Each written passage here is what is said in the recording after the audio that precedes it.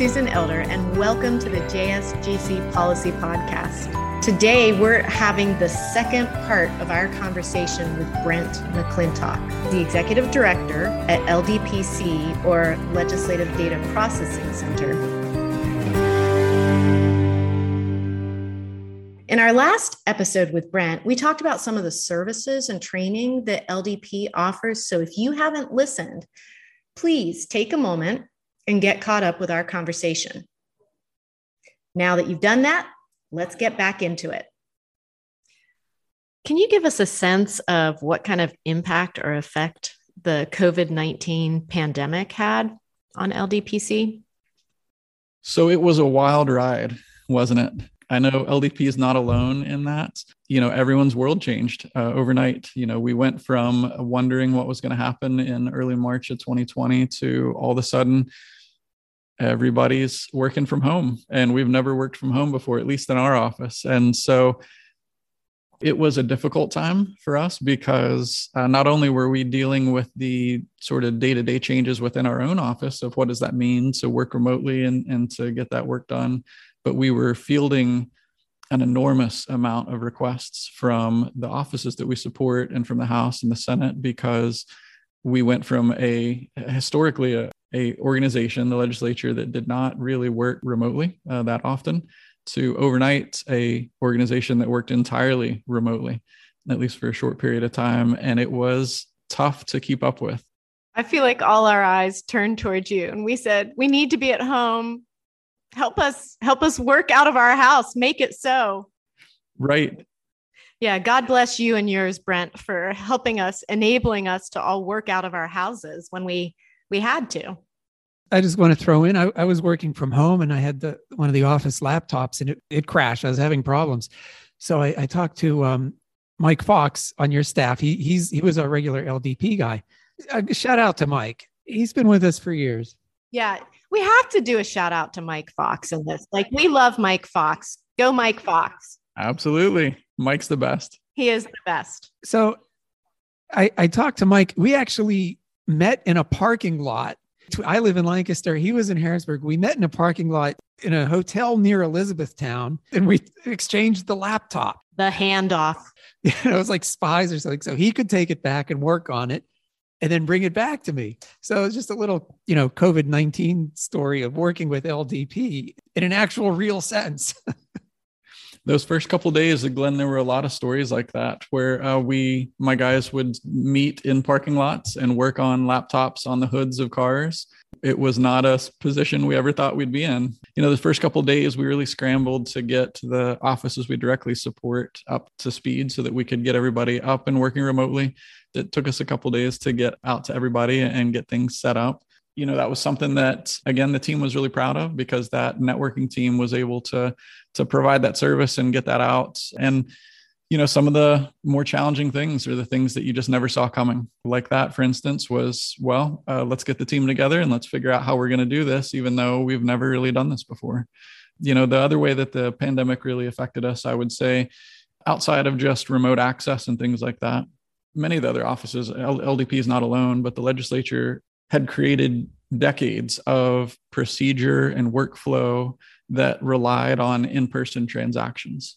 And so now this legislative process that relied on a piece of paper being carried up 2 flights of stairs to a second office to receive a stamp to be carried to 3 other offices couldn't happen. And so again, overnight, we just fielded, I can't even put a number to it, a massive number of workflow change requests on how can we continue to do this, but remotely and electronically. And maintaining that security or integrity or whatever aspect was required of it.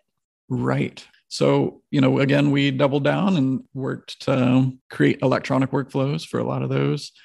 I'd say Zoom is a great example of that process, because when the state shut down and everyone stayed home, the Senate had called us and said, we need to continue legislative operations in the chamber for session, but we need to use Zoom.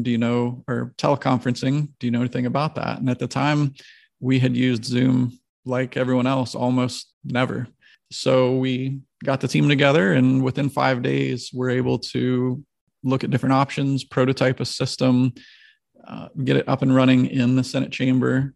And then within, like I said, 5 days, I think it was a Thursday that they came to us and asked the question. And I think Tuesday was the first legislative session. And so we were really happy, really proud of that. Pennsylvania was the first state to continue legislative operations in the nation. And the Senate, by really pushing ahead and pioneering that Zoom technology in the chamber, that was an exciting project and something we were happy to provide. It's not something that we did alone. I need to make sure that that's said out loud. There were a lot of offices that we worked with collaboratively, the different Senate IT teams, the Senate video team, and the Senate Chief Clerk's office really did some magic there to get the AV to work in that Senate chamber in a hybrid fashion. But, overnight, the pandemic sort of required us to respond. And, I'm really blessed to work with a group of people in my office that are able to sort of rise to the challenge and figure out what needs to happen and sort of dive into the deep end when we have to. I imagine some of it might be temporary as people are coming back to physical spaces, but do you foresee any permanent changes coming out of the pandemic? I think the pandemic and this whole process has really forced people to revisit how they're doing things and why. And I think a lot of times the legislature is probably not alone in this, but a lot of times things happen because that's the way they've always happened. And the pandemic really forced many people to question those assumptions and see if there's a more efficient way to make that happen. And so some of these electronic workflows or, the ability for, work from home on a permanent basis, hybrid fashion, I think has really started some good conversations on how to increase some of these efficiencies and things like that. And we've seen electronic systems be used more heavily. The use of mobile applications and teleconferencing technology to, bring in guests, for example, committee meetings. It used to be a long process for somebody from Erie to come in to testify at a hearing. And, not everyone can make a 5-hour drive and sit in on a long committee hearing. And, the use of teleconferencing, for example, to allow them to participate remotely. In the redistricting process, we saw a huge influx in citizen participation because they were able to teleconference in and participate in these hearings from all over the state. And so people were able to have their voice heard and to speak up for their local municipality in a way that, outside of Zoom and teleconferencing, they likely many would not have been able to do. And so I see things like that being, I think, items that will continue because there's just such a huge benefit for everybody involved. Talking about changes in workflow and new processes then leads to the question about security and keeping all those new workflows safe. Can you speak about the demands of cybersecurity? Because I know in Joint State, we did a report some years ago about cybersecurity in the Commonwealth. So what are your thoughts about it today, 2022? What are the demands of cybersecurity now? The impact of cybersecurity and cyber attacks on everyone's lives is really hard to fathom. Looking at some research, just in 2020 alone. So if we just isolate it down to 1 year, 350% increase in malware attacks, a 630% increase in malicious activity. I mean, those numbers are mind-boggling to see that level of attacks happening. I saw some statistics that said that every minute cybercrime costs around $3 million. It's just hard to understand.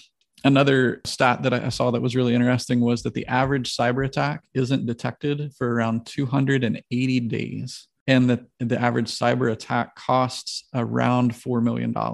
These are just huge numbers to deal with, and local and state governments have been really impacted by this. We've seen a huge increase across the nation in the attacks on local and state governments.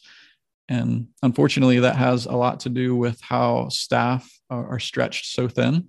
And the demands on legislative staff, continue to increase in their day-to-day work. So they have all of that to handle, plus, the limited funding. Cybersecurity is very expensive. And then for each organization to have to provide their own infrastructure and cybersecurity needs, the cost is really expensive.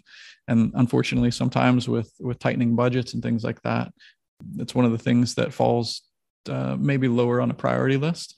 And then unfortunately, these types of attacks tend to happen. So it's something that we have seen a real increase in nationwide, and is a real concern, something everybody should really be concerned about. Do you have any quick security advice for state workers out there who might be listening? We do, and that's a great question. Like I said, we've tried to modernize our operation and adapt to the changing technology landscape, and cybersecurity, we really feel like, is the next iteration of that. And so actually within the last few months, we've brought on a new staff person to our team that focuses solely on cybersecurity.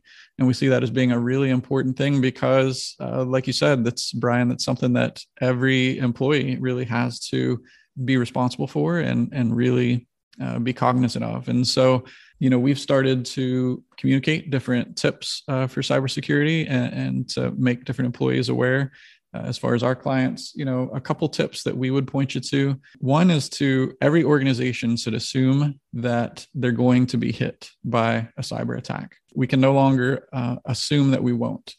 And so it's a good conversation for every organization to have in regards to how they're handling their own data, how they're approaching cybersecurity, what they would do if they were hit with a cyber attack, because those conversations lead to good planning, good awareness. Backups are extremely important. Ransomware is, for anyone who's not familiar, ransomware would be an attack where they've encrypted all of your machines and they want you to pay a certain fee in order to unlock that data. One, never pay that fee.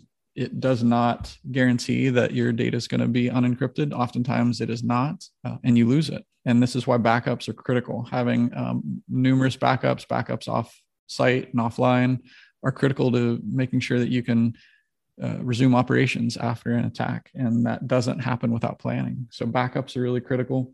And really the most important thing that we talk to people about is, many people assume that cybersecurity is a technology issue. It's something that maybe a computer can solve and protect you, right? I'm going to put on this cybersecurity blanket and it's going to keep me safe.